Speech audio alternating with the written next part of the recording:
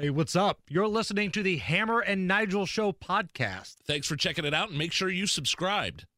Hammer and Nigel. Can you believe these characters are weirdos? On 93 WIBC. So let's rock it! Hey now, my name is Jason Hammer. Big Nige is still out with the monkeypox, which means sitting in the hot seat, dare I say riding shotgun. I love that. The gun guy, Guy Relford, is here. And Guy, today is the perfect day to have legal representation on this show. There you go. Because we've got an awful lot of legal stuff to get to. Crime, punishment, judges, legal stuff. And there's a lot of it. So let's start with the biggest story of the day. A special judge in Monroe County has granted a preliminary injunction blocking Indiana's new abortion law, which means as of right now, while the legal process has its wheels rolling, the abortion ban is no longer in effect. As somebody who is a lawyer and attorney, take us through this.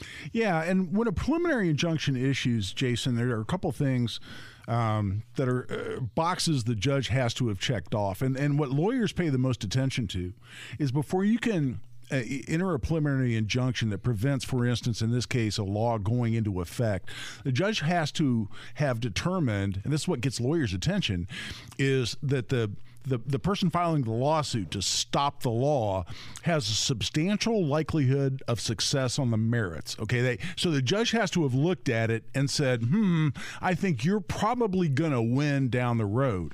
A couple of other things they have to say: there's irreparable damage that could result. There's no other remedy available. But what gets all the lawyers' attention is substantial likelihood of success on the merits. So this is one judge in one county saying, I think this law might be unconstitutional, okay?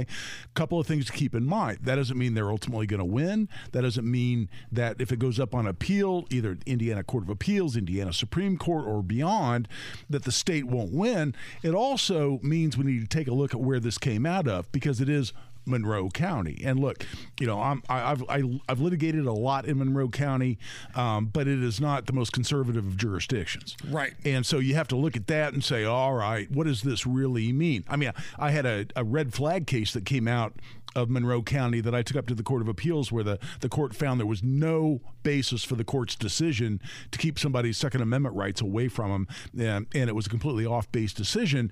And so I look at that and say, all right, it's significant because a judge has said there's a substantial likelihood the law is unconstitutional. However, it's just the first step in the process, so nobody should get too excited. And this kind of stems from the ACLU lawsuit.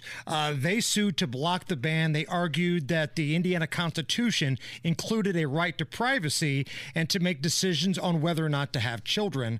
Now, the judge in this injunction, the Monroe County judge, wrote that whether a right to privacy exists in the state constitution is an open question.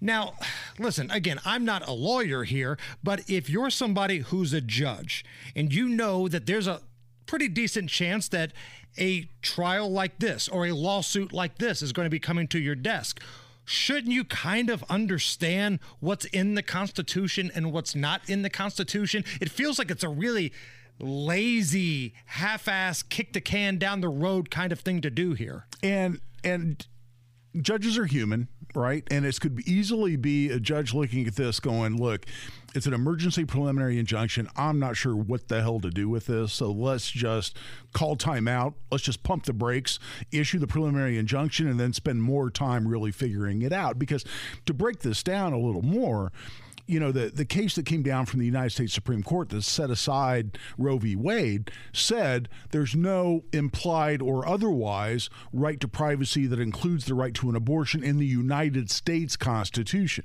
So that issue is resolved. Okay, that horse has left the barn. So what they've tried here now, as far as the ACLU goes, is they've said, well, we've lost in terms of the United States Constitution having an implied right to privacy, therefore a right to an abortion. So let's say the Indiana Constitution has that same right in it, even though it's not spelled out, it's not explicit. And what undoubtedly the state's going to do here is they're going to come in and say, look, just like the Supreme Court justices said you can't just read words into the U.S. Constitution that don't exist, that aren't there, and create a right out of whole cloth, just kind of piecing together some subliminal arguments as to anything that actually is in the Constitution. They've taken a flyer at that argument as to the Indiana Constitution.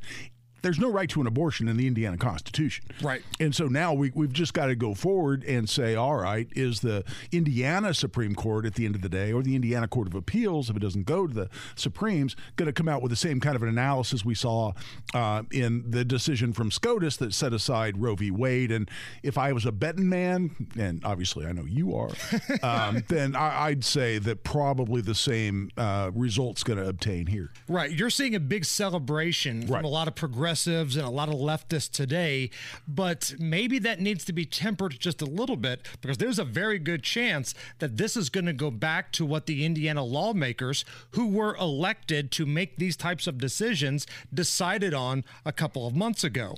However, Hannah Smith, the spokeswoman for the Indiana House Democratic Caucus, released a statement, quote, "The judge's motion today temporarily restored dignity to Hoosier women.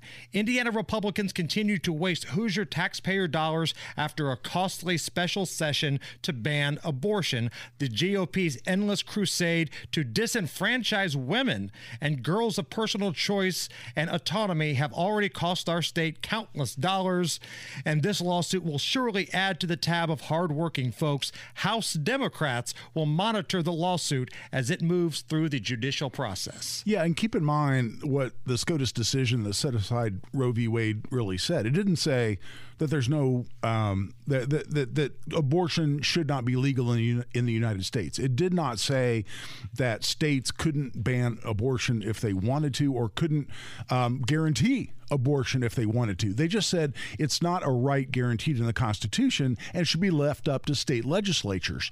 That's what SCOTUS said about the U.S. Constitution. I could easily see the Indiana appellate courts coming down saying exactly the same thing, which is it's a legislative issue, it's not a judicial issue. We can't create rights in constitutions that don't exist. If the legislature wants to protect abortion, it has the ability to do that. And if you as a citizen don't like whatever law they pass, either banning or guaranteeing abortion or something in the middle, guess what? You have the ability to go to the ballot box and elect people that will do your bidding when they go into the legislature. And that's the legislative process, as not only the United States Constitution, but the Indiana Constitution guarantee it. And that was the logic of the Supreme Court decision. I think that will probably be the logic here, where it simply is, look, it's a legislative issue. If you don't like the laws passed by the Indiana General Assembly, elect people that will pass laws more to your liking. States' rights. States' rights. That's what it all comes down to. And separation of powers, which is we don't create rights by reading them into a constitution that don't otherwise exist, right? It's the legislature's job to make laws. We only protect constitutional rights that actually exist in the Constitution. That's the point. So it's separation of powers is really the issue.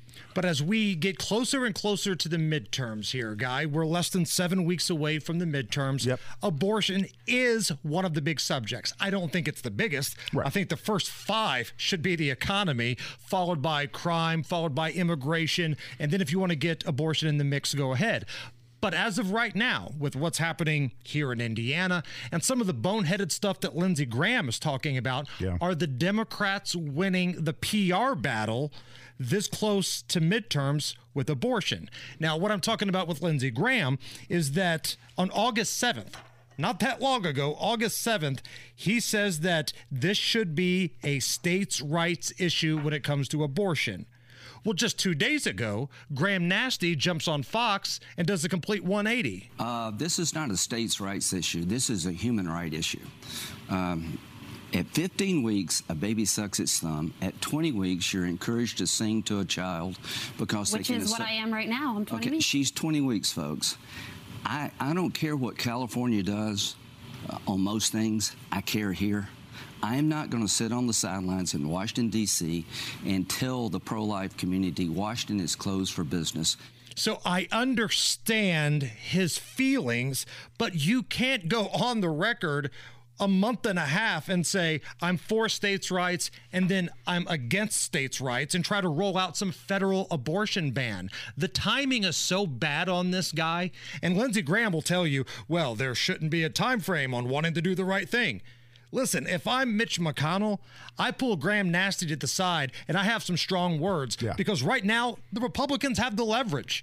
They see the economy numbers. We see what's happening at the border. The leverage is with the Republicans. But when Lindsey Graham goes out of his way to say, you know what, maybe it's not a states' right issue, you give a little bit of leverage back to the left. You do, and you nailed it, Jason, because look, there's two different questions we ought to ask on important social issues like this. The second question you ask is, what should the answer be? Right? Should there be a right? Should there not be a right? Should we protect abortion? Should we prohibit abortion? That's the what decisions should we reach. The first question, though, is who gets to decide. And who gets to decide, SCOTUS said, is state legislatures.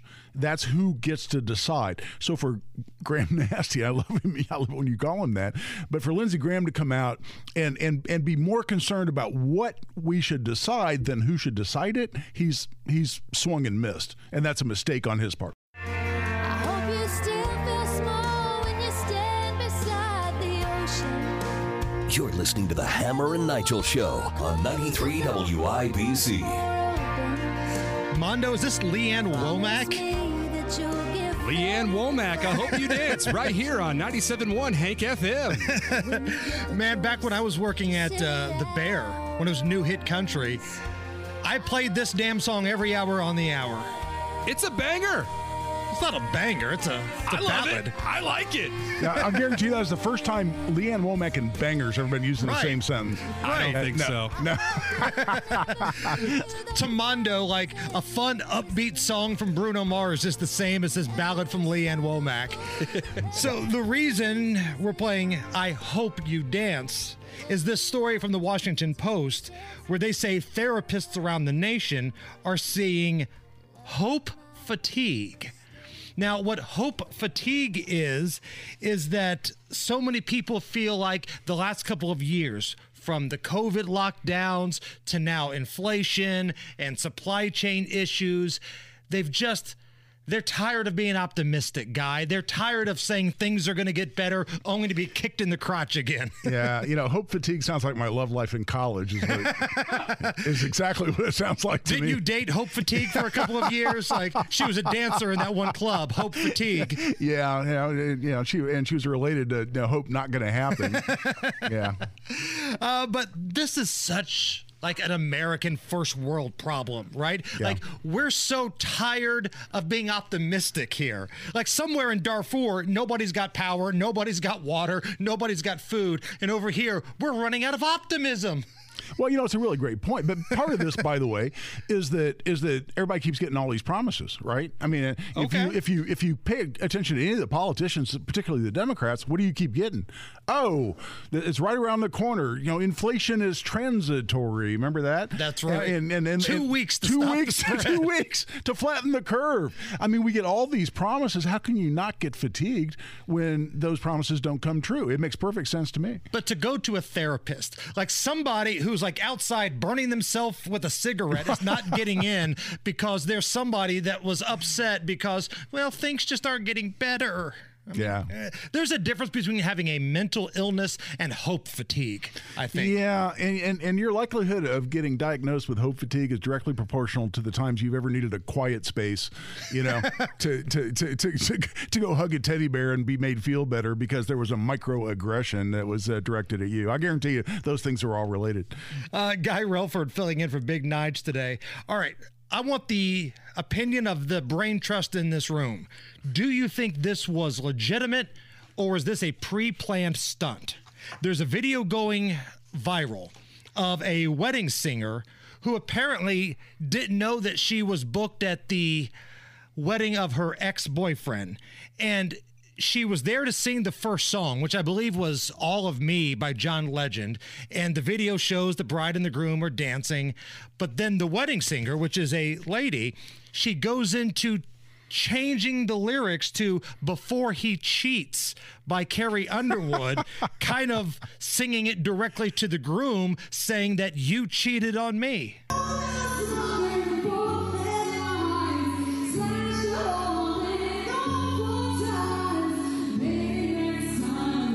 This is the first dance. Oh, no. And this was not their song.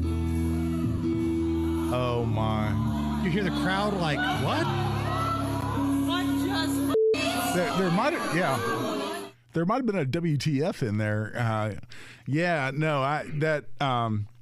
First of all, how do you miss, how does she miss who's actually getting married? I mean, you're the expert on this, Jason. Right. As a longtime wedding DJ, I mean, do you ever miss who's getting married? No. That's why I think this was a stunt. Yeah, that makes sense. They did this intentionally to go viral. Nobody went up there and grabbed the microphone away from her. Nobody's said turn that down, turn that off, or something like that. They just all kind of played it up for the camera. Mondo? I come from the world of professional wrestling, and I think it's a little bit of a work on the ex-girlfriend's part. But as far as the ex-boyfriend, I think he was swerved. He had no idea that this was going to happen. But the ex-girlfriend, who's the wedding singer, she damn well knew what she was doing. Oh, and yeah. she probably had this plotted and planned for a very long time. In fact, I could see her flipping, a couple of Franklins to a different singer going, hey, why don't you let me step in for you on this particular wedding? Once she got word of where, when, and how am I going to be able to do this, she pulled it off to perfection. I'll tell you what, as a dude, though, what would the pucker factor be like when you're sitting there, you're waiting on your first dance, right, with your new bride, and you see your ex? I would hope that my bride would go knock her out. But here's the thing. The first dance happens after the reception's been going. People have already sat down. They've had cocktail hour. Yeah. You're not seeing the wedding singer the very first time right before that first dance happens. So he had to have seen her. And if that's the case, just for argument's sake, if this was indeed legitimate, wouldn't he go up and go, hey, don't ruin everybody's time here because you're mad at me? This whole thing was a work. I'm not buying it. This is a work. It pretty much has to be, particularly in an age where people will do ungodly things just to get clicks on the internet, right? Just to get that viral video. I mean, how many people out there, their whole life goal at this point is to get a viral video? And you can see this working where everybody could have easily, actually, everybody involved could have conspired to make this happen. This could be a throuple situation. You're onto something here, guy. No, I'm telling you. I mean, the bride and this girl could be best friends. And they went, wouldn't it be awesome if we staged this thing so everybody could have been in on it from the beginning? But the fact that this would happen unbeknownst to the principals involved, I'm not buying that. We don't even know if this was the legitimate ex of the groom. We don't know this at all. I think we are all being taken for a ride here. Exactly. One thing I do have to say, though, just sitting right now, Jason, is I don't know how many weddings you've done as a DJ. I mean, it's got to be, what? Probably close to 400 or 500. I was going to say triple figures easy, right? And by the way, I have performed now 8 wedding ceremonies. As a stripper? Oh, that's the bachelorette That's the bachelor party. Oh, I'm sorry. No. Hey, man, we all got to get through law school somehow. And don't judge me. But no, as the actual officiant who performs the wedding ceremony, I've now done 8 weddings.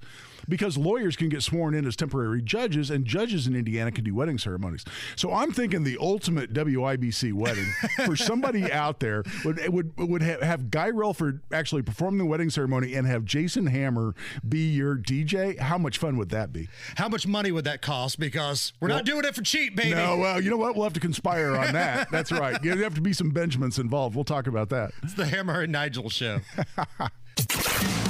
And we're back. The Hammer and Nigel Show, 93 WIBC. I'm headed downtown, cruising through the alley, tiptoeing in the street like ballet. It's the Hammer and Nigel Show. I'm Jason Hammer. The gun guy, Guy Relford, in for Nigel today. So I've talked about this before. Guy, I'm not sure if you know this or not. Before every show, I walk a couple laps around Monument Circle just to get the blood pumping a little bit, get a few steps in. You know, some days it's a beautiful day, just want to get some fresh air in. And I often count how many homeless folks I see just on the short walk around Monument Circle. It takes me about 2.5 minutes to walk from one end of Monument Circle to the other end.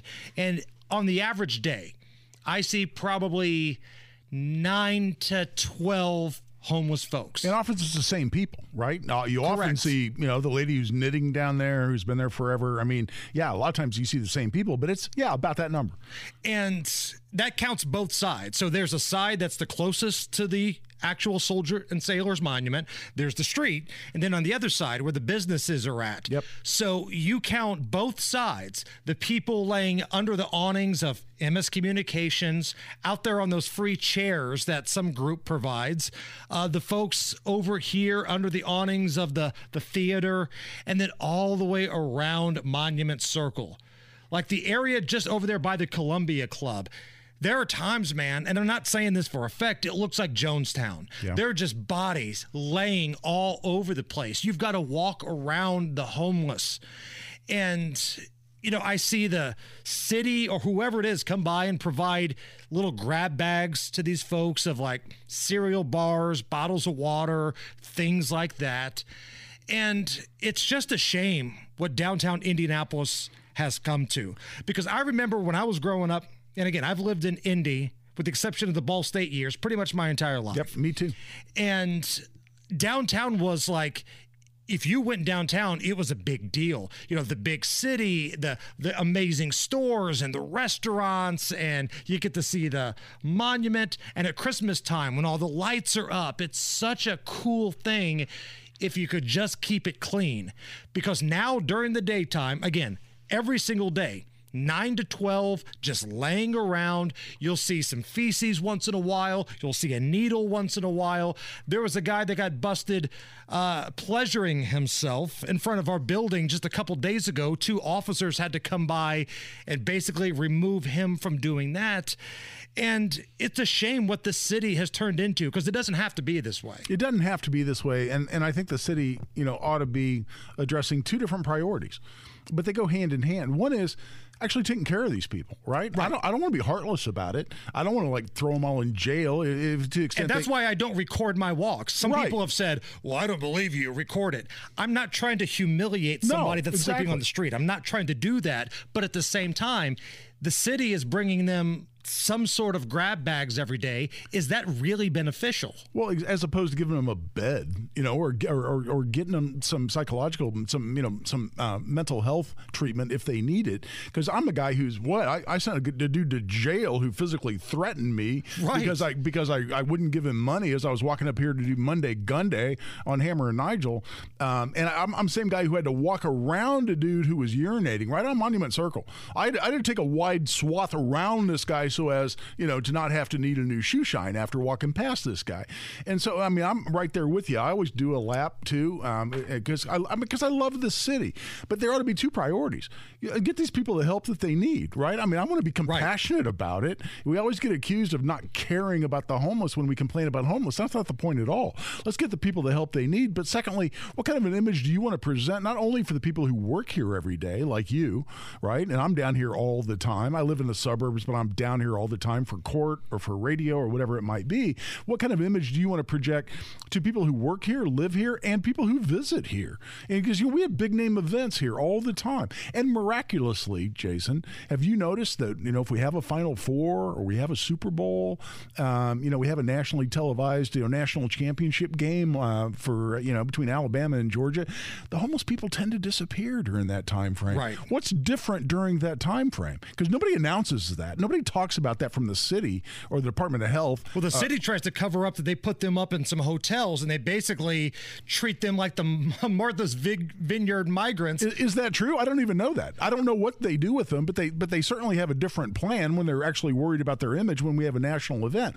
Well, what about day to day? What about caring about the everyday citizen who's here visiting, their family from India and they want to come downtown and have a meal, or they want to come downtown and go to IRT, or they want to come down and go to a Pacer game. I mean, what about those people? And what about people who work here every day who have the option of not working in Indianapolis? You know, a lot of people can work virtually. A lot of people can go work wherever they want to. Why don't they care about those people? So I question the priorities, and I question the plan, because it doesn't appear that there is one. Imagine how much good could be done if you were able to take these folks, again, all around Monument Circle and over by the city market. That's where most of the feces you're going to find. Oh, it's gross over by City Market. It's nasty, because I have to go past that when I'm on the way to the City County building, although now we have the new Criminal Justice Center.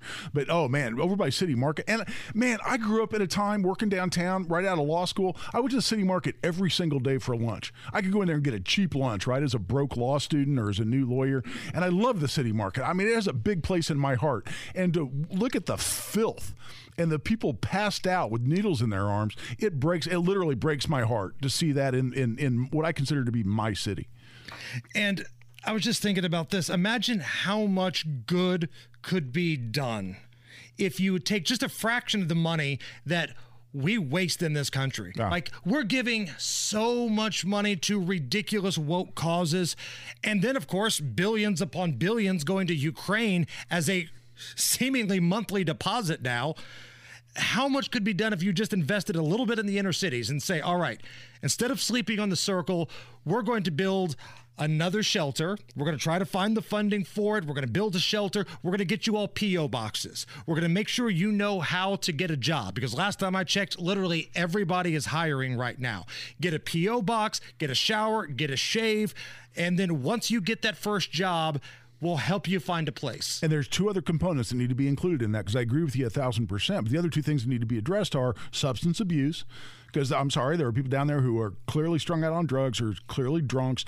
And look, that may not be their fault, right? They may just be suffering from, an illness, if you want to address it that way. But get them the substance abuse counseling, help, assistance, medical treatment, whatever it takes, and mental health treatment. Because some of the people, it may not be substance abuse, it may just be mental health. So let's get them those resources that they need to be productive and to help get them off the street. I don't want to be, anything other than compassionate about it, but we ought to be cleaning up the city for everybody involved, including the poor people that are having to live that way. And the common denominator you see of big cities that have a homeless situation, Democratic leadership. Yeah. This takes us to Los Angeles. This was a story on the local Fox affiliate in L.A. You want to have a fight? In Sherman Oaks, California. You think I'll play when I say you gotta die? You really gotta die.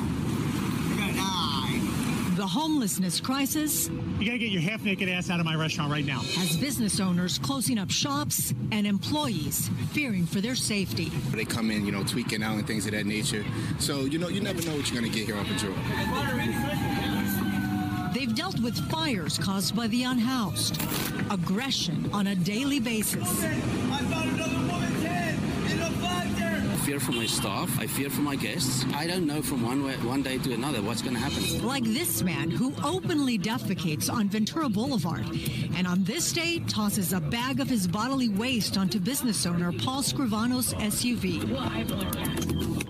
Every single day, every single morning, I'm wiping that off my property before I have to do business. Sir, why are you throwing feces at people?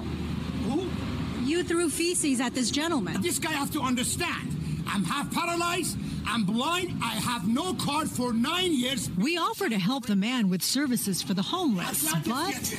Sir, do you need help? The city is offering help. I don't need help. Every day is like another adventure of One Flew Over the Cuckoo's Nest. It is like literally a psych ward. Scrivano, owner of Blue Dog Beer Tavern, has had about all he can take. That's okay. Pooping on the street, peeing on the street, having sex on the street, making threats without a weapon is okay now. And again, if the homeless downtown are willing to accost you, Guy Relford, a big, strong dude whose nickname is the Gun Guy, right. A guy who's played college football, they'll do it to anybody. Yeah. And again, we talk a lot about the crime in Indianapolis, and rightfully so. But the homeless situation, you walk around what should be one of the most beautiful cities in the Midwest, what used to be one of the most beautiful cities in the Midwest, and it's falling to crap. And I hate that. As somebody that grew up here, I hate it. It is. And I'll make the same point again. It's not about not being compassionate, because, what I thought about, I came up and talked to you guys about it immediately afterward, is that guy was threatening me. He was threatening to kill me. He was threatening to, beat me up. And he's using all kinds of profanity. There was a moment where the guy was probably about 10 seconds away from getting shot in the forehead. I don't want to hurt that guy, much less shoot him. But you're threatening to kill me. He was apparently threatening other people on the circle with a hammer because he got arrested and prosecuted for exactly that. That guy comes at me with a hammer, and I'm going to hurt him. I don't want to hurt him, but I will. And isn't it a shame if that's a guy who could have gotten some help, whether it's substance abuse or mental health or whatever it is, rather than threatening people on the circle that either gets him arrested or gets him hurt and hurt badly. I don't want to be the guy that hurts him, but you come after me with a hammer, I'm not going to let you hit me with that hammer at the end of the day. Guy Relford in for Big Nige. It's the Hammer and Nigel Show. Going to the movies, I take up 7 rows because I'm fat. Really fat. You're listening to the Hammer and Nigel Show on 93 WIBC. There's a video going viral from TikTok where this fat woman claims that thin or skinny people, they're not allowed to speak when a fat person is talking. So it's this fat woman instructing thin people that they're not allowed to speak if a person that's got a little beer belly is talking because of 1, intersectionality, and 2, marginalization. Hi everyone, this is just a friendly reminder that if a fat person is talking about their own experience with fat phobia, their own experience with their body, with their fat body, their larger body, their plus size body, whatever they want to call it, that's not an invitation for thin people to insert themselves in a conversation that's not about them. Just so you know. Because when a marginalized person, yes, because fat people are marginalized, if you don't understand that, then look at intersectionality and the different intersections, because body size is one of them. Back to the point, it's not an invitation for thin people to just enter into the space of fat people to talk about themselves. All right, so as the resident fat guy in the room here, because Kyle, I still think you're mainly strong. You're a little fat, but you're mainly strong. Sure. Guy, you're still in pretty good shape. Yeah. As the resident fat guy in the room here, my thoughts are similar to those of WWE wrestling legend The Rock. Oh, shut your mouth, you thong-wearing fatty. Thank you. Thank you. People can talk whenever they want to. All right? Stop it. And I am fat, so I can argue back with this woman. Sit down, shut up, and go eat a donut. What boggles my mind is how many times that we're told that based on demographics, based on whatever boxes we check, based on identity politics, that we simply can't have an opinion. Now she's saying we can't even talk. Right. It's like I'm a man, so I can't have an opinion on abortion. I'm white, so I can't have an opinion on the fate of black people in America. I keep getting told that I can't express my views, I can't have an opinion, and now I'm being told I can't even talk. What the hell? And usually when you see these professional victims use words like intersectionality and marginalization, they're trying to sound smart because they know that they're not. Yeah. Oh, yeah. Very rarely are you going to see rocket scientists, lawyers, attorneys, everybody use these words. Yeah, oh, exactly. When you were doing the intro to that, I'm sitting there going, I'm a word guy. I love words. I like vocabulary. But I'm sitting there going, intersectionality and marginalization. And I'm trying to exactly put that in context. That's a lot of work for me because those aren't words that most of us use every day in conversation. Kyle, can I hear The Rock just one more time? Oh, shut your mouth, you thong-wearing fatty. Thank you. Happy anniversary. 15 years ago today, one of the great sports rants of all time came out. It was a head coach of a college football team. His team had won the game, but he was not happy with a story that a local reporter wrote on one of his players. 15 years ago today, ladies and gentlemen, Mike Gundy. That's why I don't read the newspaper, because it's garbage. And the editor that let it come out is garbage, attacking an amateur athlete for doing everything right. Come after me. I'm a man. I'm 40. I'm not a kid. That's all I got to say. Makes me want to puke. The next case you have, Guy, I want you to wrap it up that way. That's all I got to say. Makes me want to puke and just walk off. So be it. I am 4 years away from turning 40. It is going to be my destiny to cut a promo in my best Mike Gundy impression. Hammer, I can't believe that was 15 years ago. Oh, I know. I remember when I turned 40, I gave the speech. I'm not a kid. I'm a man. I'm 40. I'm a man. I'm 40. And now I'm a couple weeks away from being 45. So now I've got Tom Brady to fall back on. Man, I'm 45 years old. There's a lot of bleep going on here. Don't go anywhere. Top stories coming up next. Hammer and Nigel. Can you believe these characters are weirdos? On 93 WIBC. So let's rock it. I told you earlier, we got a lot of things going on today. I'm Jason Hammer, Guy Relford, pinch hitting for Big Nige. And earlier, we had some legal stuff. And the majority of that conversation was this injunction that came down from a judge in Monroe County that's basically put a stop to the abortion ban in the state of Indiana. So now it's going to be a little bit of a process here. It's going to have to go through another court system, possibly the Supreme Court. But as of right now, the abortion ban, if you want to call it that, in the state of Indiana is off. That was legal stuff earlier. But as promised, we've got so much of it, we've got round two. Crime. Again. Punishment. Again. Judges. Again. Legal stuff. Legal stuff 2, Electric Boogaloo. Hey, before we get into what these migrants are doing, hat tip to the state of Indiana. They were part of this lawsuit, and they've basically made it so folks that are involved in that Head Start program, which are children ages 3 to 5 and their families, they don't have to have the vaccine and be masked for fear of losing out on this program. A federal judge blocked the vaccine and mask mandate for the Head Start program in 24 states, including Indiana, with a permanent injunction. So hat tip to Attorney General Todd Rokita for that. Now, let's go back to what happened with those migrants in Martha's Vineyard.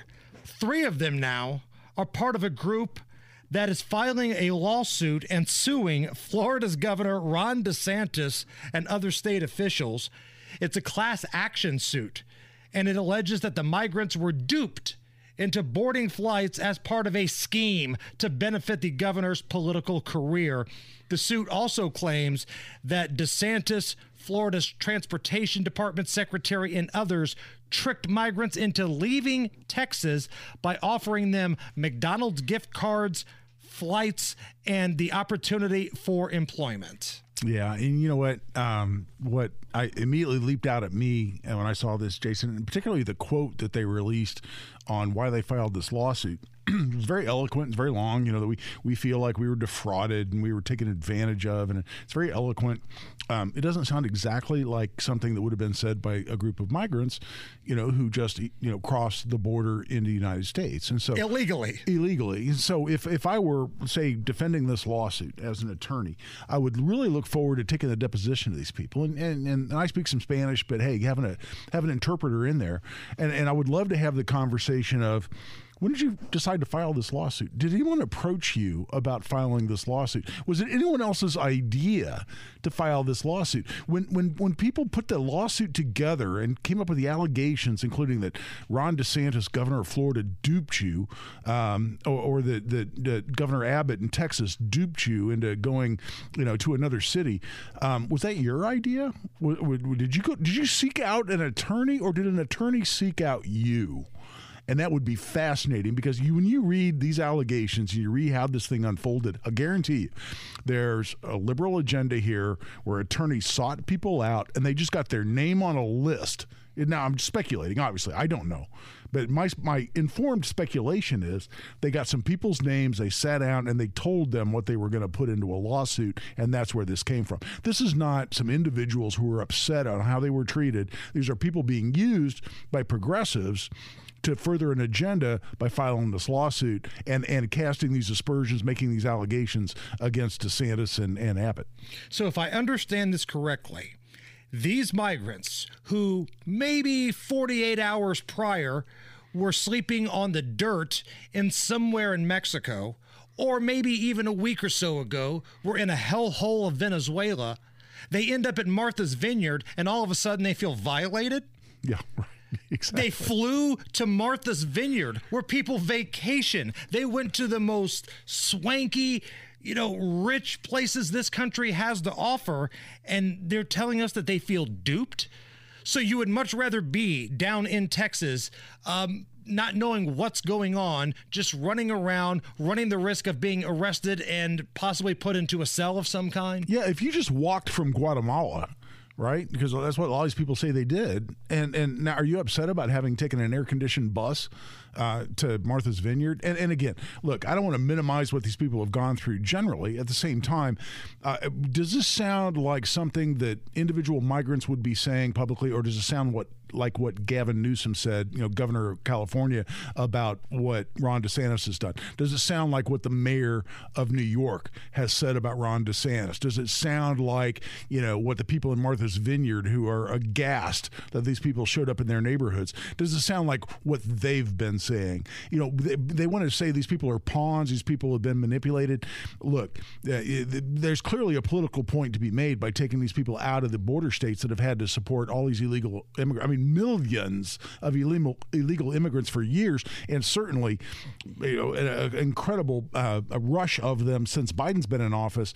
But what's happening here and what this lawsuit represents, it's a political maneuver by people who are using these migrants to file a lawsuit to make a political point. So I'm going to read a little bit from this suit. Okay, this is from the actual lawsuit.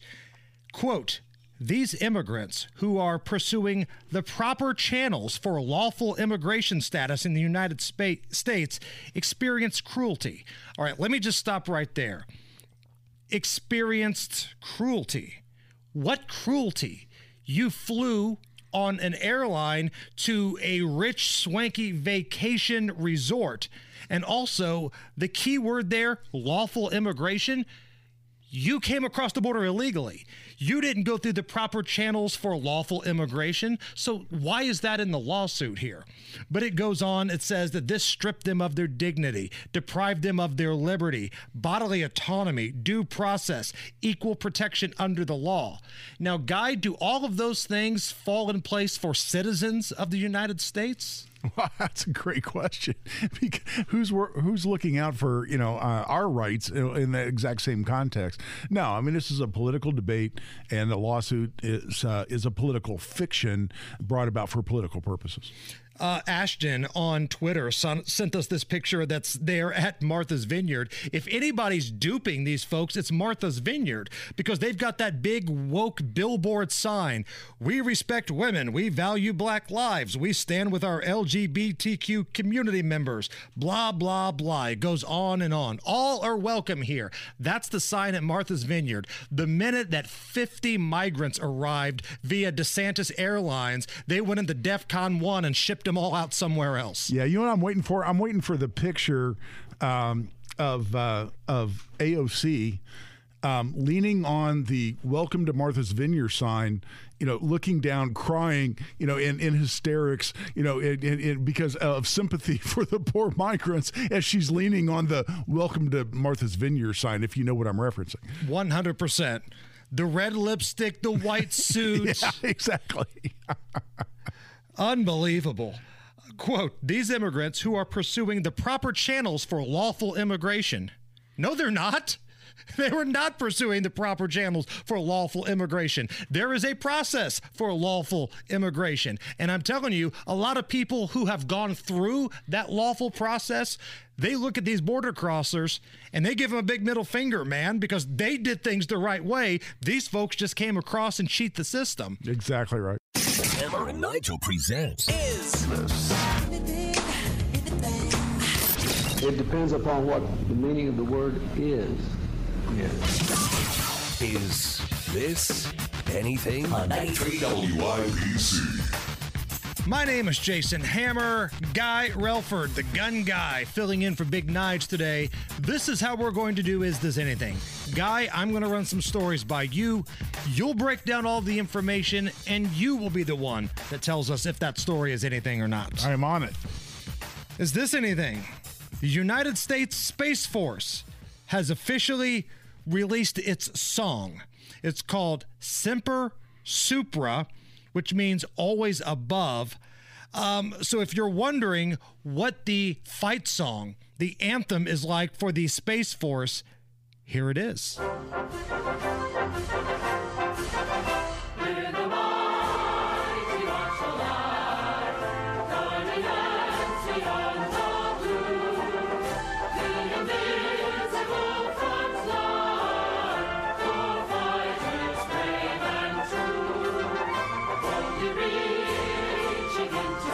Kind of sounds like a Division III football team's getting ready to run on the field.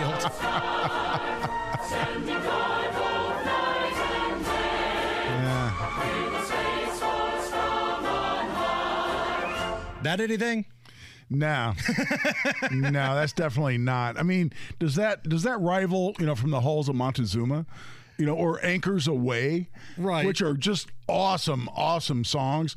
I don't know what the hell that was. You can't understand any of the lyrics. So I got some of the lyrics here. I knew you would say that. So I took the liberty of writing the lyrics out. Oh, okay. We're the mighty watchful eye, guardians beyond the blue, the invisible front line, war fighters, brave and true, boldly reaching into space. There's no limit to our sky, standing guard both night and day. We're the Space Force from on high. Yeah, see, that's not even Division III, man.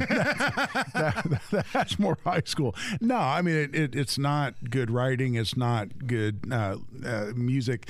I'm very disappointed in that. And, look, I mean, President Trump got a lot of heat when he announced the Space Force originally, right? So apparently they're sticking with it. And I understand the need. I mean, with all the satellite technology in place today and with the potential threats coming from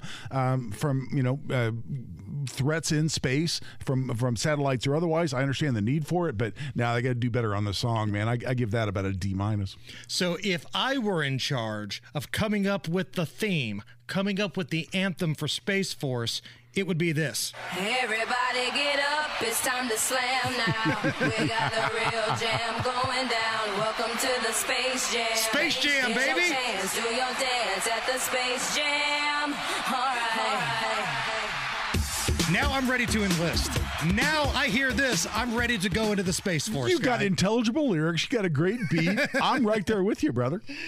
Is this anything? Listen to this guy on a conference call at home just completely freak out when he notices there's a squirrel that has gotten loose and it's in his room. And I think for the purposes of town hall...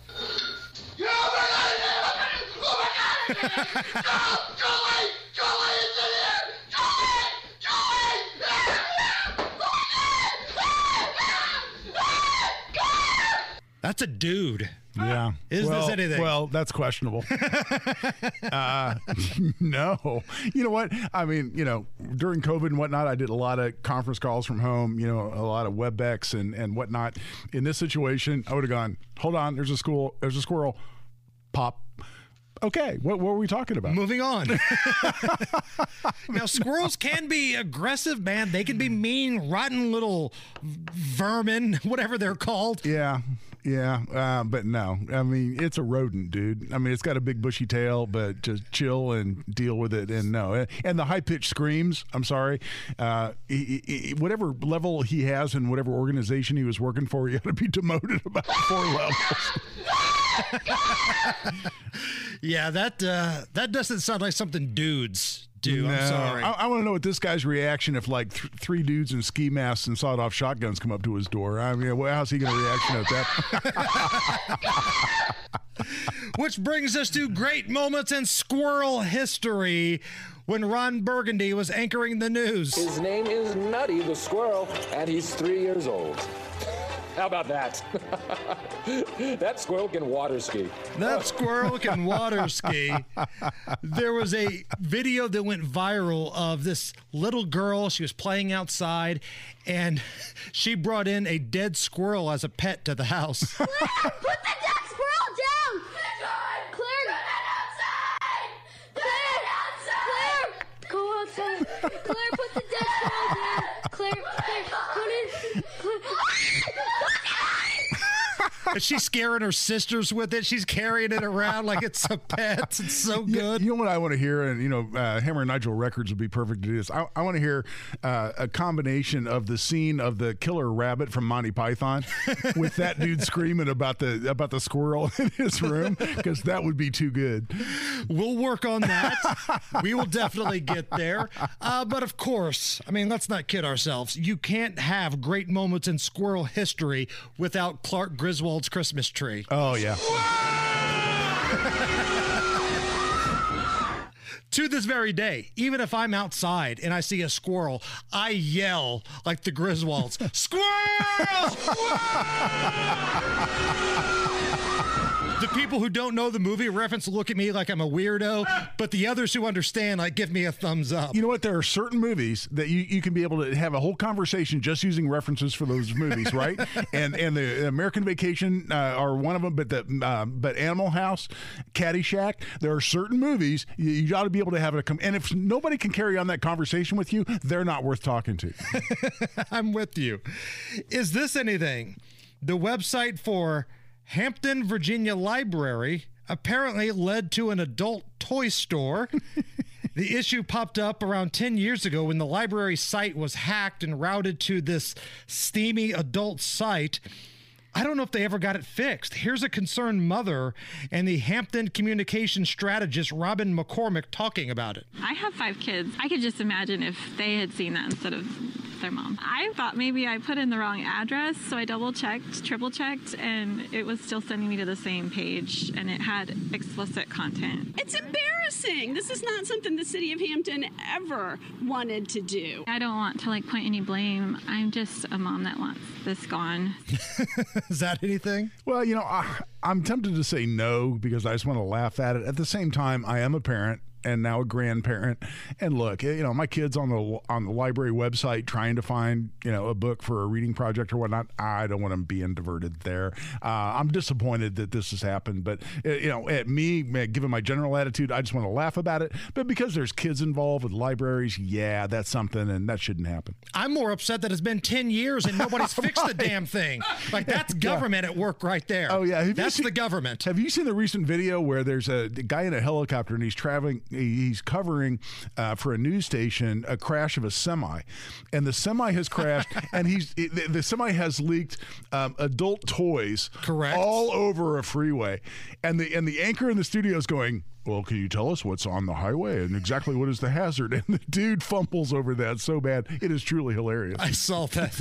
Mondo? This reminds me of back when I was in middle school, my multimedia teacher, Mr. Patterson, on the very first day, we had a president project where we each got to pick a president. Mine was Rutherford B. Hayes. He specifically told us, do not go to whitehouse.com. Do not go to whitehouse.com. Some of us went to whitehouse.com. Oh, of course. I mean, how are you not? And it's an adult porn site. Oh, wow. Because the official White House is whitehouse.gov. So somebody bought the rights to whitehouse.com and made it substantially different. Was that a life-altering experience there, Mondo? Nothing I hadn't seen before. Mondo's one of the administrators of it, actually. It's the Hammer and Nigel Show.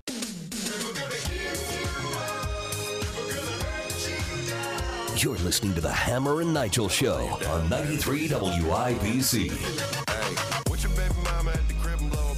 Hammer and Nigel Show. I'm Jason Hammer. Guy Relford's in for Nige. Yesterday, when we were speaking with Tony Kennett of Chalkboard Review, he had a story about this education nonprofit that was hosting an all-ages drag event. Really kind of focused on the kids, a drag show for the kids. we've got an update. Let's go to the drivehubler.com hotline. Tony Kennett joins us. Tony, I know you're a busy guy. You're in meetings. You're moving. You're shaking. You're doing all the things. But you've got an update for us. Yes, I do. After the Chalkboard Review report, we were able to obtain an internal memo from Intersect, the education nonprofit that is sponsoring the Pride event. And what we discovered is that Intersect is threatening to pull their sponsorship completely unless the Pride event in Pendleton cancels the drag reading hour with the controversial, very over-sexualized drag queen. Okay, so because of what you put out in Chalkboard Review, what we talked about on the air yesterday, we've got some things in motion here, right? Yes, that's true. And this is exactly why parents need easy access, why teachers, why aides, why state house representatives, why anyone in the state who's interested in education has easy access to the transparent workings of education and education adjacent events. Everyone is a stakeholder in education. And, I'm coming in here a little late to this discussion, but if this event were to go forward as planned, what age groups of kids would be attending this kind of an event? Well, the word is all ages, so it would be whatever parents in Pendleton or the surrounding area choose to bring their young children. I've seen drag reading hour events where children as young as 2 and 3 are brought. In fact, at one event that was on video released in our report, this particular drag queen was taking dollar bills and things in rather stripper-esque tipping fashion from elementary-aged and middle school-aged students. Tony Kennett of Chalkboard Review. Hey, keep up the good work, man, and keep us up to date when things like this happen. And who knows, maybe between Chalkboard Review and what we do on this show, we can score a few for the good guys. That's the hope. Thanks very much, Hammer. You guys take care. You got it. Thank you. That's Tony Kennett giving us a little update from a story that we had yesterday. Also, an update from the Hammer House. My wife, Crystal, just texted me, Kyle. Thanks, Mondo. Now Jacob's in the phone looking at whitehouse.com. You're welcome. Guy Relford's in for Nigel today. You were running a little bit late today. I can only assume it's because you were at home watching The View. I know Karine Jean-Pierre was on The View today. Yeah, no, that was not it. KJP, Karine Jean-Pierre. She was on The View and discussed what's going on at the border. What is the administration planning to do to deal with the ongoing crisis of illegal immigration? So let's step back for a second, because there's a lot going on that we just want to make sure that folks who are watching understand. So what we have seen these past couple of months, even this past year, is that we have seen an increase with Venezuelans, Nicaraguans, and Cubans. We have seen 121% increase since last year. So we're talking about places that have a communist regime, and they are trying to leave that communist regime. And so you're seeing this issue across the Western Hemisphere. So if I'm to understand this correctly, the situation at the border is because people in other countries want to come to the United States. Yeah, exactly. And by the way, at some point, if there's a random act of unintentional journalism here, you would think someone would say, hold on, aren't there a lot of people crossing the border illegally today? Right. And if that's true, what are the plans to start minimizing the number of people who are illegally crossing the border? Why don't we ever get there? Why don't we ever get there with this administration? And the follow-up question that nobody on The View would ask, why are all of a sudden these folks deciding to do this now when during the Donald Trump time in office, the caravans tried, they failed, and they knew they were not going to get into the United States? Look at the numbers. The numbers just came out this past week. When you look at the border crossings, the drug amounts that come across, and the folks from the FBI's terror watch list that have been apprehended, compare the Trump years to just the last 2 years under Joe Biden. Why do you think that is, KJP? And keep in mind, too, your border czar, Vice President Kamala Harris, she's nowhere to be found. Joe Biden, he doesn't want to go to the border. Kamala Harris, she said the border was secure. You're confident this border's secure? We have a secure border in that is a priority for any nation, including ours and our administration. I didn't hear Karine Jean-Pierre say the border was secure today on The View. I didn't hear that at all. And by the way, the 3-second pause, you're saying the border is secure, and there's a good 3 count right there, right? If I go home tonight and the lovely Mrs. Relford says, did you have any beer in the studio with Hammer and Nigel today? And there's a 3-second delay before I go, and whatever comes out of my mouth after that is by definition going to be a fib, because I had to think for 3 seconds on what the hell was going to come out of my mouth. That's exactly what that sounded like to me. So you're saying the border is secure? 1, 2, 3. The border is. I'm sorry. You're lying. By definition, you're lying. And it wasn't like it was a complicated question. No, you had to think exactly about it. Right. So your border czar, nowhere to be found at the border. And Joe Biden, it was October 21st of 2021. I did the research. I looked this up. October 21st, 2021. Joe Biden said that he hasn't had time to visit the border. Do you have plans to visit the southern border? I've been there before, and I haven't. I mean, I know it well. I guess I should go down, but the whole point of it is I haven't had a whole hell of a lot of time to get down. Hasn't had a lot of time. Since then, if you do the math, based on the official records of the White House, he has spent 141 days on vacation. Yeah, exactly. And you know what? We haven't heard from during the Trump administration. We heard a lot from the Border Patrol people, actually the people with the job of enforcing our immigration laws. We heard from them a lot, and we heard from them about what they need. We heard about them about how dire the consequences were and the efforts that the Trump administration was taking to fix those things, which it did, and dramatically improve things.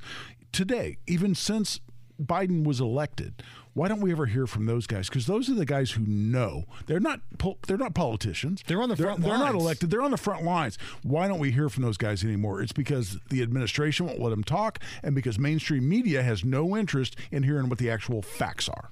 Here's a little bit more from KJP on The View earlier. She was asked about Biden's statement that it's much too early to decide whether or not the old geriatric grandpa was going to run again in 2024. Well, I will say this, and I think he followed up and said that he intends to run. Mm-hmm. And that's basically been the place that he has been. And I have said that. He has said that. The vice president has said that he intends to run. And look, I think for this president, for this administration, it is so important to focus on what's at hand. And that's where our head is at. So, again, nobody is really putting themselves out there going, yeah, all that's fake news. He's in it. He's in it to win it. He's going to be a 2-time president. That's my guy. I'm with Joe. Nobody's doing that now. All of a sudden, the temperature has changed almost drastically in just a couple of months, Guy. Yeah, and you know what? I mean, I'm an old guy. I'm 20 years older than you, and then some. But I've never, in my long life so far, experienced a presidency where the president comes out and says something, and then for 3 days, his staff tells us what he did and didn't say. Right. And invariably, they walk back 90% of what the guy had to say, whether it's on the Taiwan policy, whether it's on whether he's running again, whether the pandemic's over. We hear what he says, and then we spend 3 or 4 days where people tell us what he said that has nothing what to do whatsoever with what he actually said. He goes, well, I don't know. It's too early for me to decide whether I'm going to run again. Okay, so it's an unresolved question. Well, I think what you heard the president say is he fully intends to run again. No, I heard his words. Why are you gaslighting me? Right. Why are you telling me that what I just heard isn't what I actually heard? And we do this. It doesn't matter what the issue is. It could be immigration. It could be, any crime. It can be anything under the sun. Inflation. This administration constantly will stare at you right dead in the eye through the television lens, through the camera, and tell you didn't hear what you just heard, or the facts you know to be true are not the actual facts. It's exhausting. That's Guy Relford bringing the heat. He's pinch hitting for Big Nige today. It's the Hammer and Nigel Show. You're listening to the Hammer and Nigel Show on 93 WIBC. Coming up a little bit after 5 o'clock, special judge in Monroe County has granted a preliminary injunction blocking Indiana's new abortion law. We'll get into that coming up in just a little bit. I'm Jason Hammer. Guy Relford is in for Big Nige. All passengers on this flight to Hawaii were given a ukulele and a lesson thanks to Guitar Center. So everybody on board on this flight got a ukulele and a free lesson. Here are the passengers learning the song, Hello, Aloha, How Are You? The teaser third finger, our right finger on our left hand, and place that on our first string. Once again, that's the string closest to your feet. 1, 2, here we go. It's drums. See? And that's a fun choice of song, but if you're going to give these people a ukulele and you're going to Hawaii, how do you not teach them the classic theme to Hawaii 5-0? Right? That's brilliant. This is what they should have taught. I was thinking Tiptoe Through the Daisies by Tiny Tim. The Tulips, yeah. The Tulips, I'm sorry. Tiptoe Through the Tulips with Tiny Tim. Yeah, absolutely. But I got a great ukulele story for you. Because, back in 2012, the publisher of all the Dummies books, like Accounting for Dummies and, Microsoft Word for Dummies, they got a hold of me and they asked me if I'd be willing to write Gun Safety for Dummies. And by the way, I first hung up on the person who called me because I thought it was somebody, totally punking me going, oh, yeah, good. You're the biggest dummy we know, and it was going to be a radio station or something, so I hung up on him. But eventually I said, yeah, I'd like to talk to you about it, and we worked out a deal. And they said, all right, well, we're going to send you what we consider to be our best Dummies books, and we want you to read it and take it to heart. We're going to send you a primer on how to write in the dummy style. But the book they sent me as like the ultimate example of a great Dummies book was Ukulele for Dummies. Really? So I read Ukulele for and never thought I would know that much about a ukulele. Have you ever played the ukulele afterwards? Oh God, no! I have no musical ability whatsoever. But I read it, and it was incredibly well written, and it gave me a good insight for how to write Gun Safety for Dummies. But I would be sitting on and when was it? I was on an airplane, and I'm sitting in my seat, and I'm reading Ukulele for Dummies, and a person leans over to me and says, "Oh, so you're interested in the ukulele?" I'm like, "No." Not at all. No, not at all. No. I'm actually a big badass with guns. Oh, okay. We'll carry on, sir. But I did learn a lot about ukulele. But in all seriousness about this story, they're going to Hawaii and you got the opportunity to actually learn a little bit ukulele. I think that's awesome as hell. I think that's awesome. Great moments in ukulele history. There's a YouTube video where a guy has a ukulele, but he's also attached a kazoo with it. Oh, there you go. And he performs Europe's hit The Final Countdown. And I'm telling you, if I ever become commissioner of the NFL, this guy is halftime of the Super Bowl. Awesome.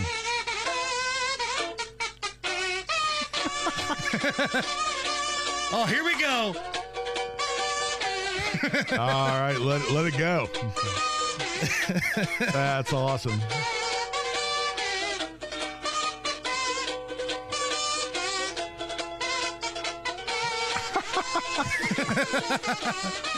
Hammer and Nigel Airlines need to hook up with this Hawaiian airline. You guys pass out the ukuleles. We'll get the kazoos out here, and we're going to get together and have this most awesome, badass orchestra you guys have ever seen. Oh, awesome. That sounds great. And I'll be wearing my T-shirt saying, I'm just in it for the lays.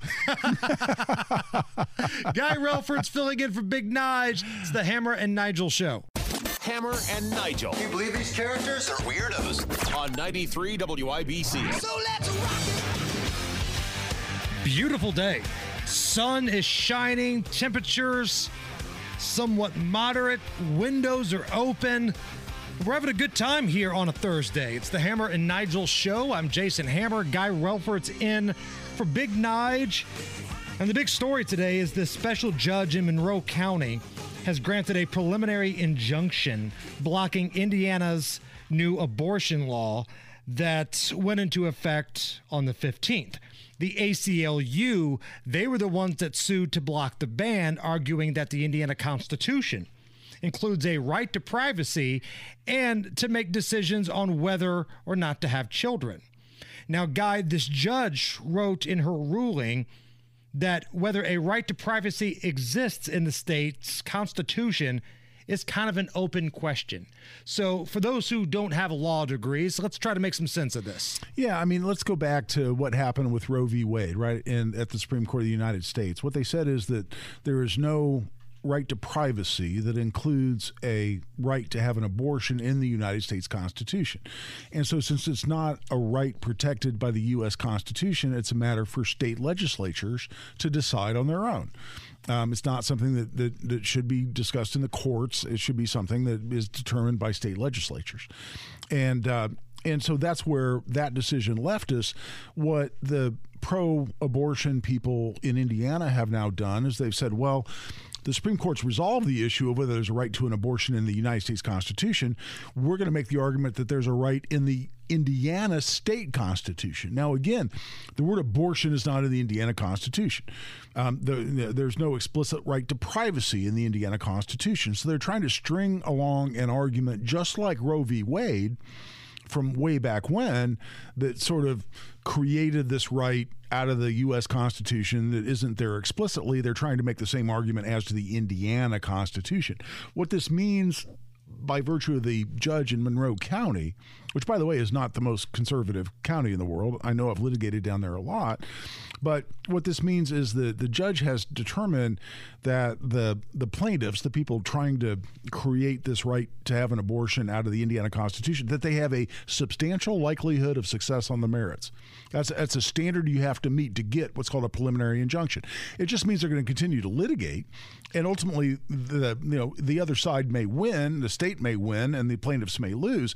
But at this juncture, given a limited amount of information in the record, a limited amount of evidence presented to the court, that this judge thinks there's a substantial likelihood the plaintiffs will win. But that's just step one.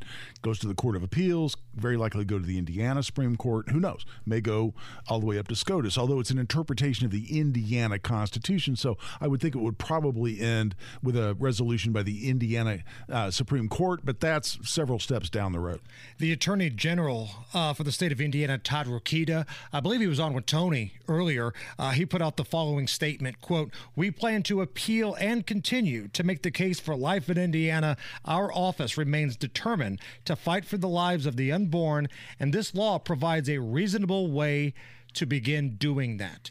So again, there's a lot of folks on the left, super progressive leftists. They're doing victory laps. They're trolling Republicans on social media. So this may be a short-lived celebration, though, because while this legal process runs its course, yes, things go back to the old Indiana law before the 15th. But there's a good chance, probably better than good, that this is going to go the way that the Indiana State House had ruled that was supposed to begin on the 15th. Yeah, you had one trial judge in Monroe County decide that that there's a likelihood of success on the merits, and they have to meet other standards too, like there's a risk of irreparable injury, and it goes on from there that any kind of money damages aren't sufficient. But the standard, the main one they're looking at here is who's likely to win at the end of the day. But that's one trial judge, and that's step one. And things could change right there in that court in Monroe County. It could certainly change at the Court of Appeals or the Supreme Court of Indiana. So, yeah, step one of what's going to be a long legal fight, exactly to your point. So with less than 7 weeks until the midterm, is this the type of thing that fires up voters in Indiana? Because let's be honest, Indiana is a super majority for the Republicans, even though Marion County, super Dem, other pockets of the state, very liberal as well. But is this abortion thing, which is pretty much the only thing the Democrats can hang their hat on at this point, because they certainly can't do it with the economy or the supply chain or the price of groceries or anything like that. The border, they can't do any of that. Is this the type of thing that's going to fire up the base? Here is RNC Chairwoman Ronna McDaniel on the effect abortion could have on the midterms. We know the Democrats have enough money and they have made a decision to make this election about abortion. They're trying to say this is all about this issue. Like every voter wakes up and they can only think about one issue all day, right? And we know this isn't the top issue, but they're going to spend the money to try and make this issue. And Guy, one of the things that I fight with Abdul on a lot when he joins us on Friday is I just don't think this issue moves the needle for as many people as the Democrats think. For me, I still think it's the economy. Democrats spend money too. Remember when Michael Jordan said, how come you don't get involved in politics? Well, Republicans buy shoes too. Democrats spend money too. They go to the grocery store. And even though they might hate every single well-known Republican, they can't be happy with what they're seeing in terms of prices and the economy.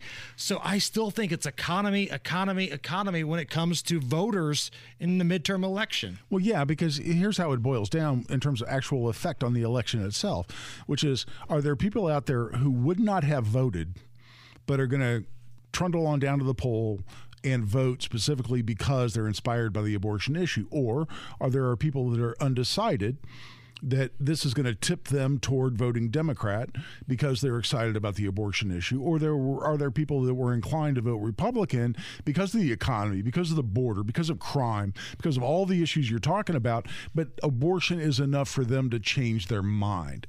So those are three groups of people you look at. I could see some people wanting to vote who maybe weren't inclined to vote before because they're going to be a one-issue voter, and that's because abortion's an important issue for them. In terms of people that are going to balance how they feel about all those other issues, including inflation, the economy, gas prices, those things that influence them every single day, are people going to be swayed? Are they going to change their minds because they were leaning one way or they were going to vote Republican and now they've changed their mind?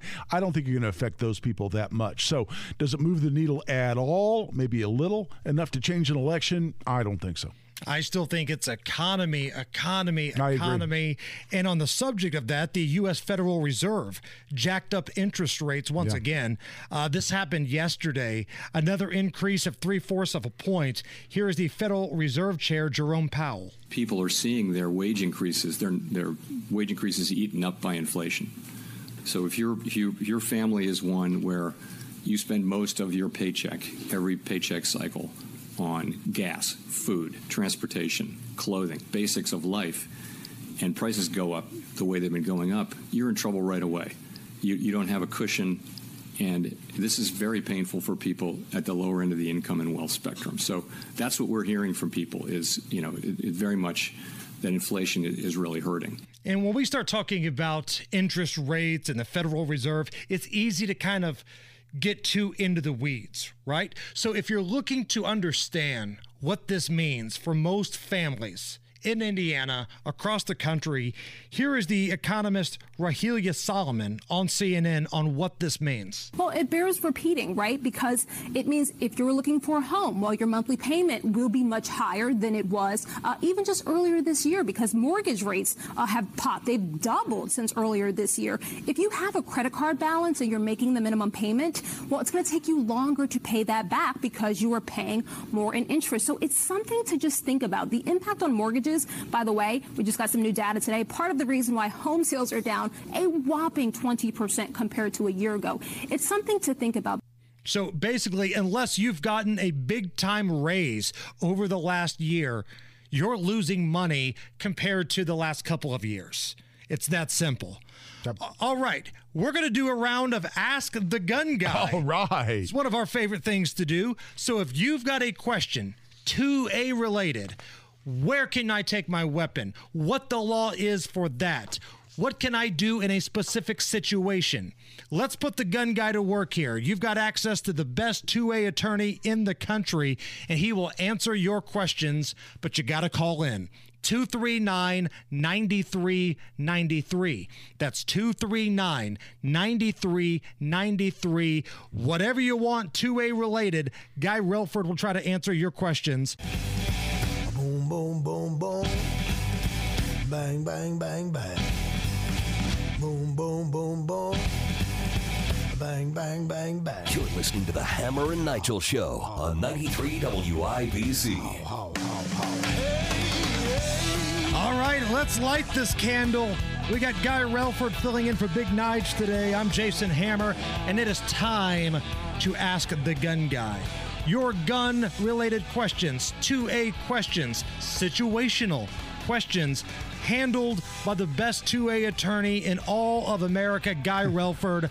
Frank, you are up first. Frank, welcome to the Hammer and Nigel Show. Thanks for having me. My question is, After expungement, what's the typical wait period before I can apply for a permit? Yeah, just so people know, expungement in Indiana, it seals your record for most convictions, not all, but it also restores your rights for most convictions, not all.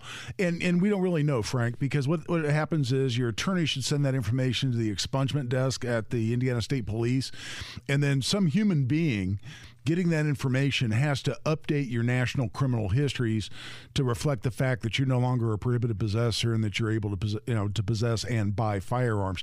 That could happen in a day. It could happen in a month, depending on volume and how overworked they are and how many people they have doing the job. So I usually tell my clients, give it 30 days. In the meantime, you're legal, assuming your expungement is one that does restore your rights, which for most convictions it does. You're legal. You can buy a gun from a private individual. You can possess a gun, but don't necessarily expect to pass a background check at the gun store, I'd say, for somewhere around 30 days. Troy, you are up next. You got Guy Relford here, Troy. Thanks, Hammer. Hey, Guy. Hey, buddy. My question has to do with CCW and alcohol consumption. And let me give you a situation here. I'm sitting at home. It's after work. I've had a couple of beers. Wife, hey, honey, can you run to the store and grab me this? I got my piece on. I jump in the car. Maybe I'm not intoxicated, but I've had a couple of beers. I get in a traffic accident. What can having alcohol in my system do differently, maybe in a situation where I have a concealed firearm? Yeah, well, Indiana does not have a law like several other states do. Like Texas, for instance, has a law that says if you have any detectable level of alcohol in your system and you're in possession of a firearm, you're committing a crime. Indiana doesn't have that law. So there's no law against having a gun in your possession while you're consuming alcohol, while you have alcohol in your system. There's actually not a law against being stone cold drunk and in possession of a gun. Now, I treat possession of a gun and drinking just like I do driving and drinking, which is if I've had more alcohol than I'm comfortable driving, then I don't carry, which tends to influence how much I drink more than it does how much I carry, because I refuse to give up my right to defend myself and my family. But unlike many states, we don't have a law against possession of a gun while you have alcohol in your system. Let's go to Mike. Mike, welcome to the Hammer and Nigel Show, Mike. Good afternoon, gentlemen. Got into a conversation over the weekend with a friend of mine whose father recently passed away in Canada. The father is a Canadian resident, and the friend of mine is a resident of Florida and a U.S. citizen. How does he go about getting his father's firearms out of Canada back home to him in Florida? I'll tell you what, man, I always want to answer every single question that comes across the line, whether it's on my show or here on Ask the Gun Guy. But you're talking about a matter of Canadian law in terms of being able to export those, get those out of Canada. And I'm nowhere close to a Canadian attorney, so I don't know. I would have him consult someone in Canada, because this is especially problematic because of all the incredible gun control provisions they've passed in Canada here just recently. I mean, they're clearly trying to even outlaw handguns, for crying out loud. They put a moratorium on handgun sales. They've got assault weapon bans. So you're unfortunately asking me a question about Canadian law that I'm going to have to duck. As much as I hate to say it, I always want to answer every single question that comes across the line, but unfortunately this one involves Canadian law, and I'm just not that guy. Let's go to Martin. Martin, welcome to the Hammer and Nigel Show.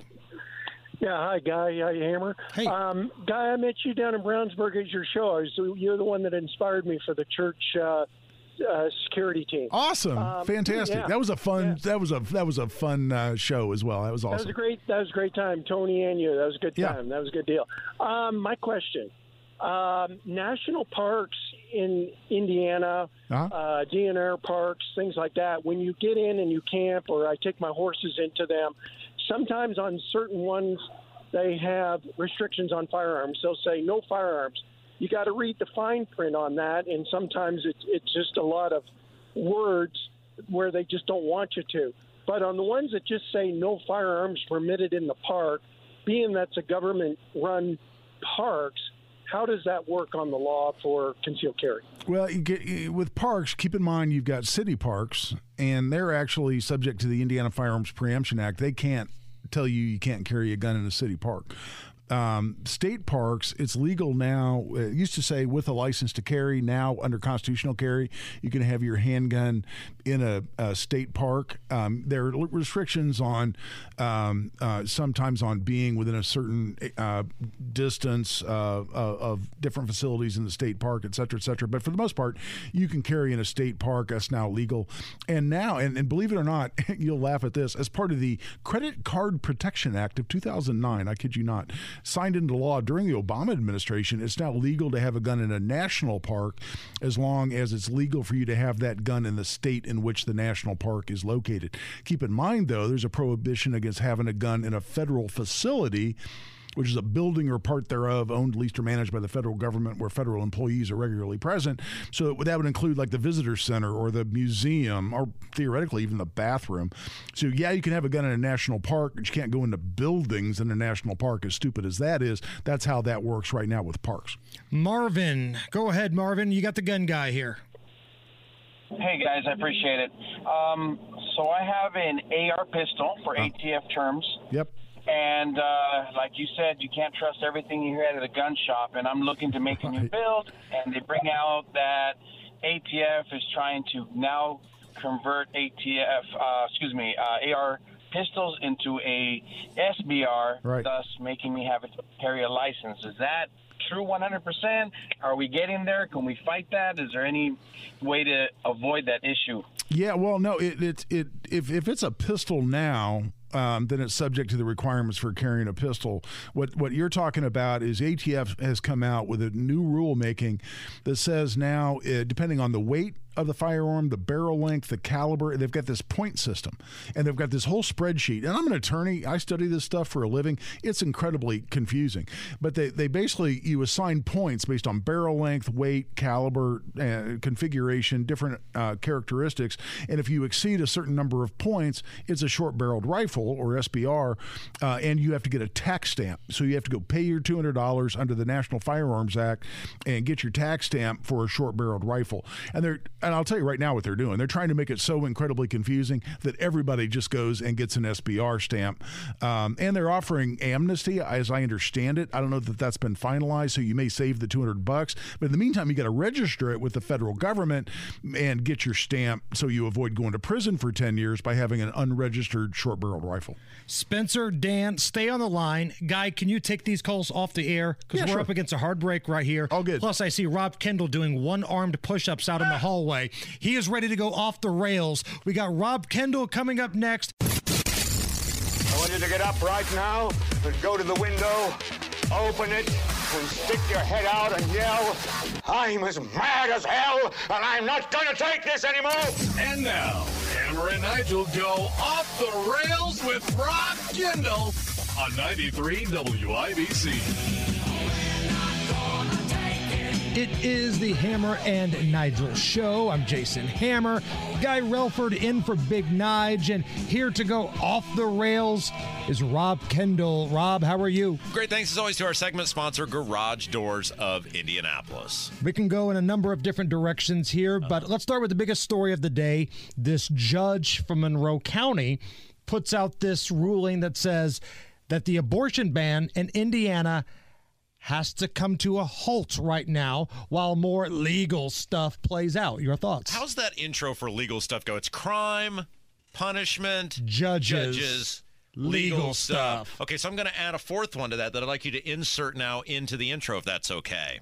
It should go crime, punishment, judges, laziness, legal stuff. Because basically what this judge said, I mean, if you read the order, it's basically, well, you know, a bunch of people are against abortion, so we should probably have a hearing on abortion. We should probably have a trial about abortion. Supreme Court was pretty clear when they issued the abortion ruling in which the states get to decide abortion, which is pretty sure that's what happened at the special session. Now, was it everybody's favorite bill? Nope. Some people thought it was way too strict. Some people thought it was way too lenient. Some people thought it was just right. That's why we have elections. We elect people to decide things. If you don't like the way some got decided, you elect someone else. The elected people decided abortion, which the Supreme Court said, and this judge just goes, well, a lot of people are against this, so, we should probably have a trial about it. And each state can do things differently. Kansas decided they want to put it on the ballot, and the people in Kansas voted it down. Here in Indiana, the elected officials, the Republicans, have the supermajority. They said, you know what?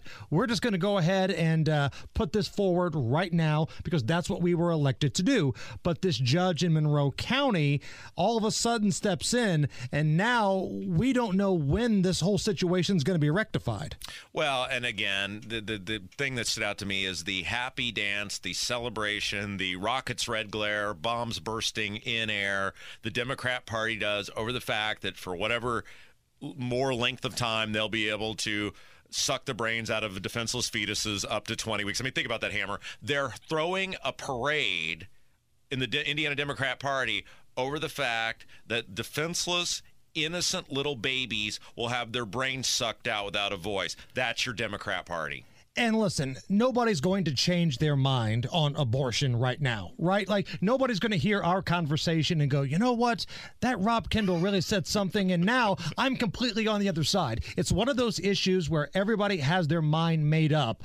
But because of all this back and forth with the law, do you think this will have any sort of effect on the midterms in Indiana? No, because the Democrats are a terrible party with terrible candidates.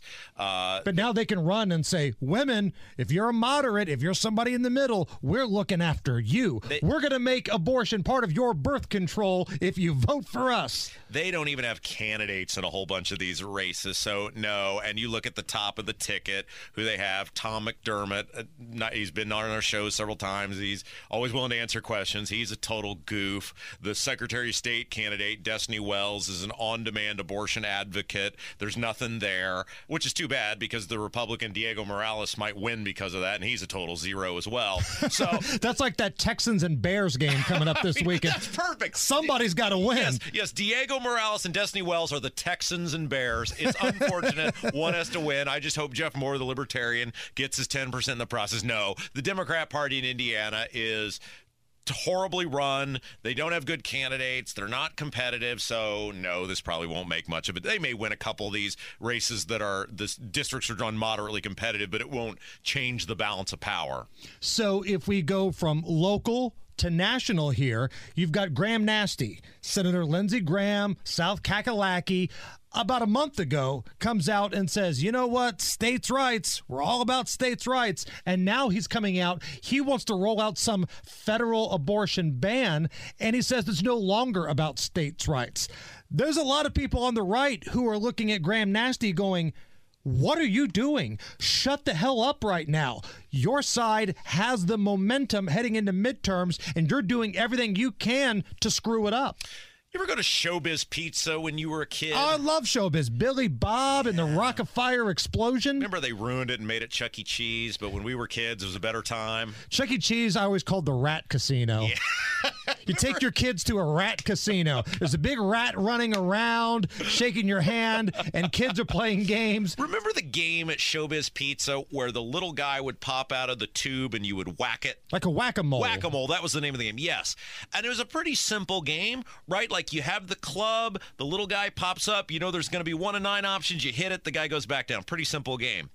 The Republicans are playing a simple game right now, which is you have one of the worst economies in the history of this country, if not the worst. You have a party with no solutions. Inflation is out of control. The border is out of control. You have a million different ways you could win the game, just like there's a million different ways you could win whack-a-mole. Instead, what the Republicans have decided to do is take that club and just keep bashing themselves over the head with it over and over and over again. Why would you be talking about this? Even if there's no chance it's going to come up for a vote. It's not like, oh my gosh, it's a divided Senate and it will come up for a vote and this would protect life. Even if you believed abortion should be a federal issue, which it shouldn't, There's no chance it's going to come up for a vote. The whole reason the Supreme Court did away with Roe versus Wade was because of states' rights. And now this lunatic is coming out, less than 7 weeks until the midterms saying, states' rights, schmates' rights. He takes the contract like Lou Brown does in Major League and just takes a leak on it right on the ground. I mean, why is he doing this? Like, what's the win here? Because when he first rolled this out, Rob, it was the day that the White House had that ill-advised party where the horrific numbers of inflation came out, and we cut to the Rose Garden, and they're popping champagne, they're having a good time, they're playing grab ass. I believe the words you're looking for, Hammer, are narcissistic self-absorption. This is why I've given up on the Republicans, because they're not serious party, they're not serious people, they're not even mad about the things that are going on in the country, they're just mad they're not the ones doing it. They're not mad about spending. Clearly, they did it when they were in charge. Most of the COVID spending came from the Republicans. They're just mad they're not doling out the favors. They're not serious people. The vast majority of Republicans are not worthy of your vote, and most people should treat them as such. We're chatting with Rob Kendall from the Kendall and Casey Show every Monday through Friday, 9 to noon here at 93 WIBC. So, driver's license. I heard you kind of give us a mini off the rails earlier today. What's going on with driver's license? The Indiana Republican Party. So this is how they're spending their summer. Keep in mind, this is the party of record taxation, record government spending. The Indiana Republican Party should seek inpatient treatment at a high-level facility for their addiction to hoarding. If you were to write down on a piece of paper all the things that the Indiana Republicans have done, and you handed that to somebody in another state and say, which party is this? Which political party would do this in Indiana? Most people would say it would be the Democrats. Sure, absolutely. And they have an addiction, a very serious that they need to seek help for, addiction to hoarding, because that's what they're doing with our money, which is hoarding it. Of course, they were sitting on now over $1,500 of our money. They acted like they deserved a parade in the heart of downtown Indianapolis for giving us $200 back.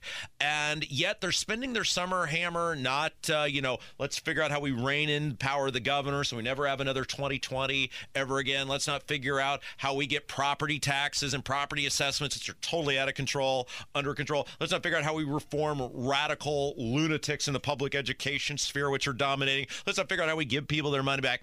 No, they're spending their time in the summer study committee figuring out how to give illegal immigrants in Indiana driver's licenses. And according to Indiana Capital Chronicle, the people in charge have said this is absolutely going to come up next year for a vote. They're trying to give illegal immigrants driver's license, Hammer, at a cost of $1 million plus to you, the taxpayer, to implement.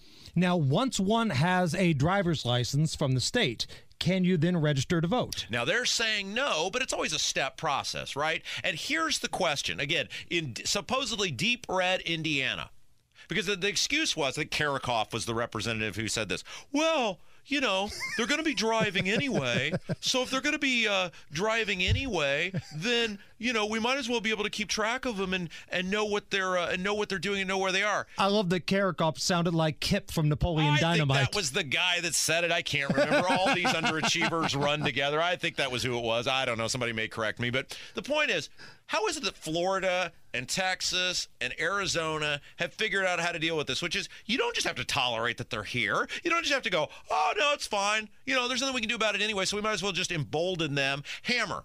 The Indiana Republican Party is proposing that they take $1 million plus.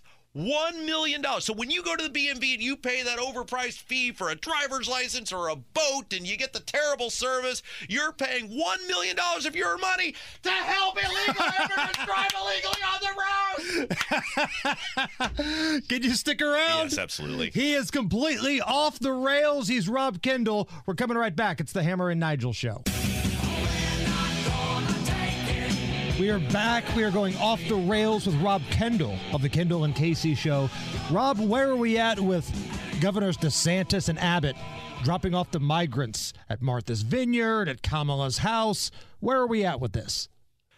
It is what leaders should be doing, and you look at the governors of those states and how they have acted compared to the the National Republican Party as a collective, and certainly compare them to what we're seeing here have seen here in Indiana.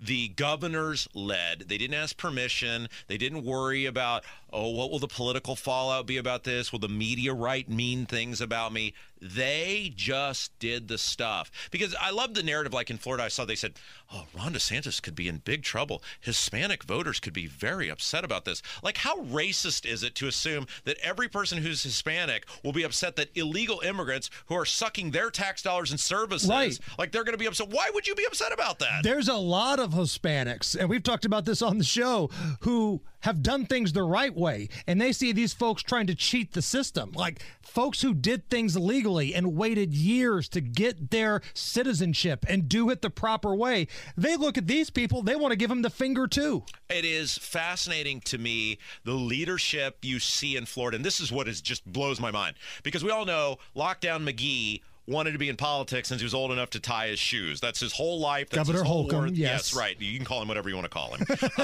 I was the one that dubbed him Lockdown McGee. Right. Donald Rainwater would be governor right now if he had used that line in the debate. But the point is, he could have been DeSantis. Right? Like, DeSantis hasn't done anything. There's been no brilliant tax plan. There's been no incredible infrastructure plan. There's not like these things he would go, oh my gosh, the world's smartest man is running Florida, and that's why he's, the front runner or one of the front runners for the Republican nominee for president.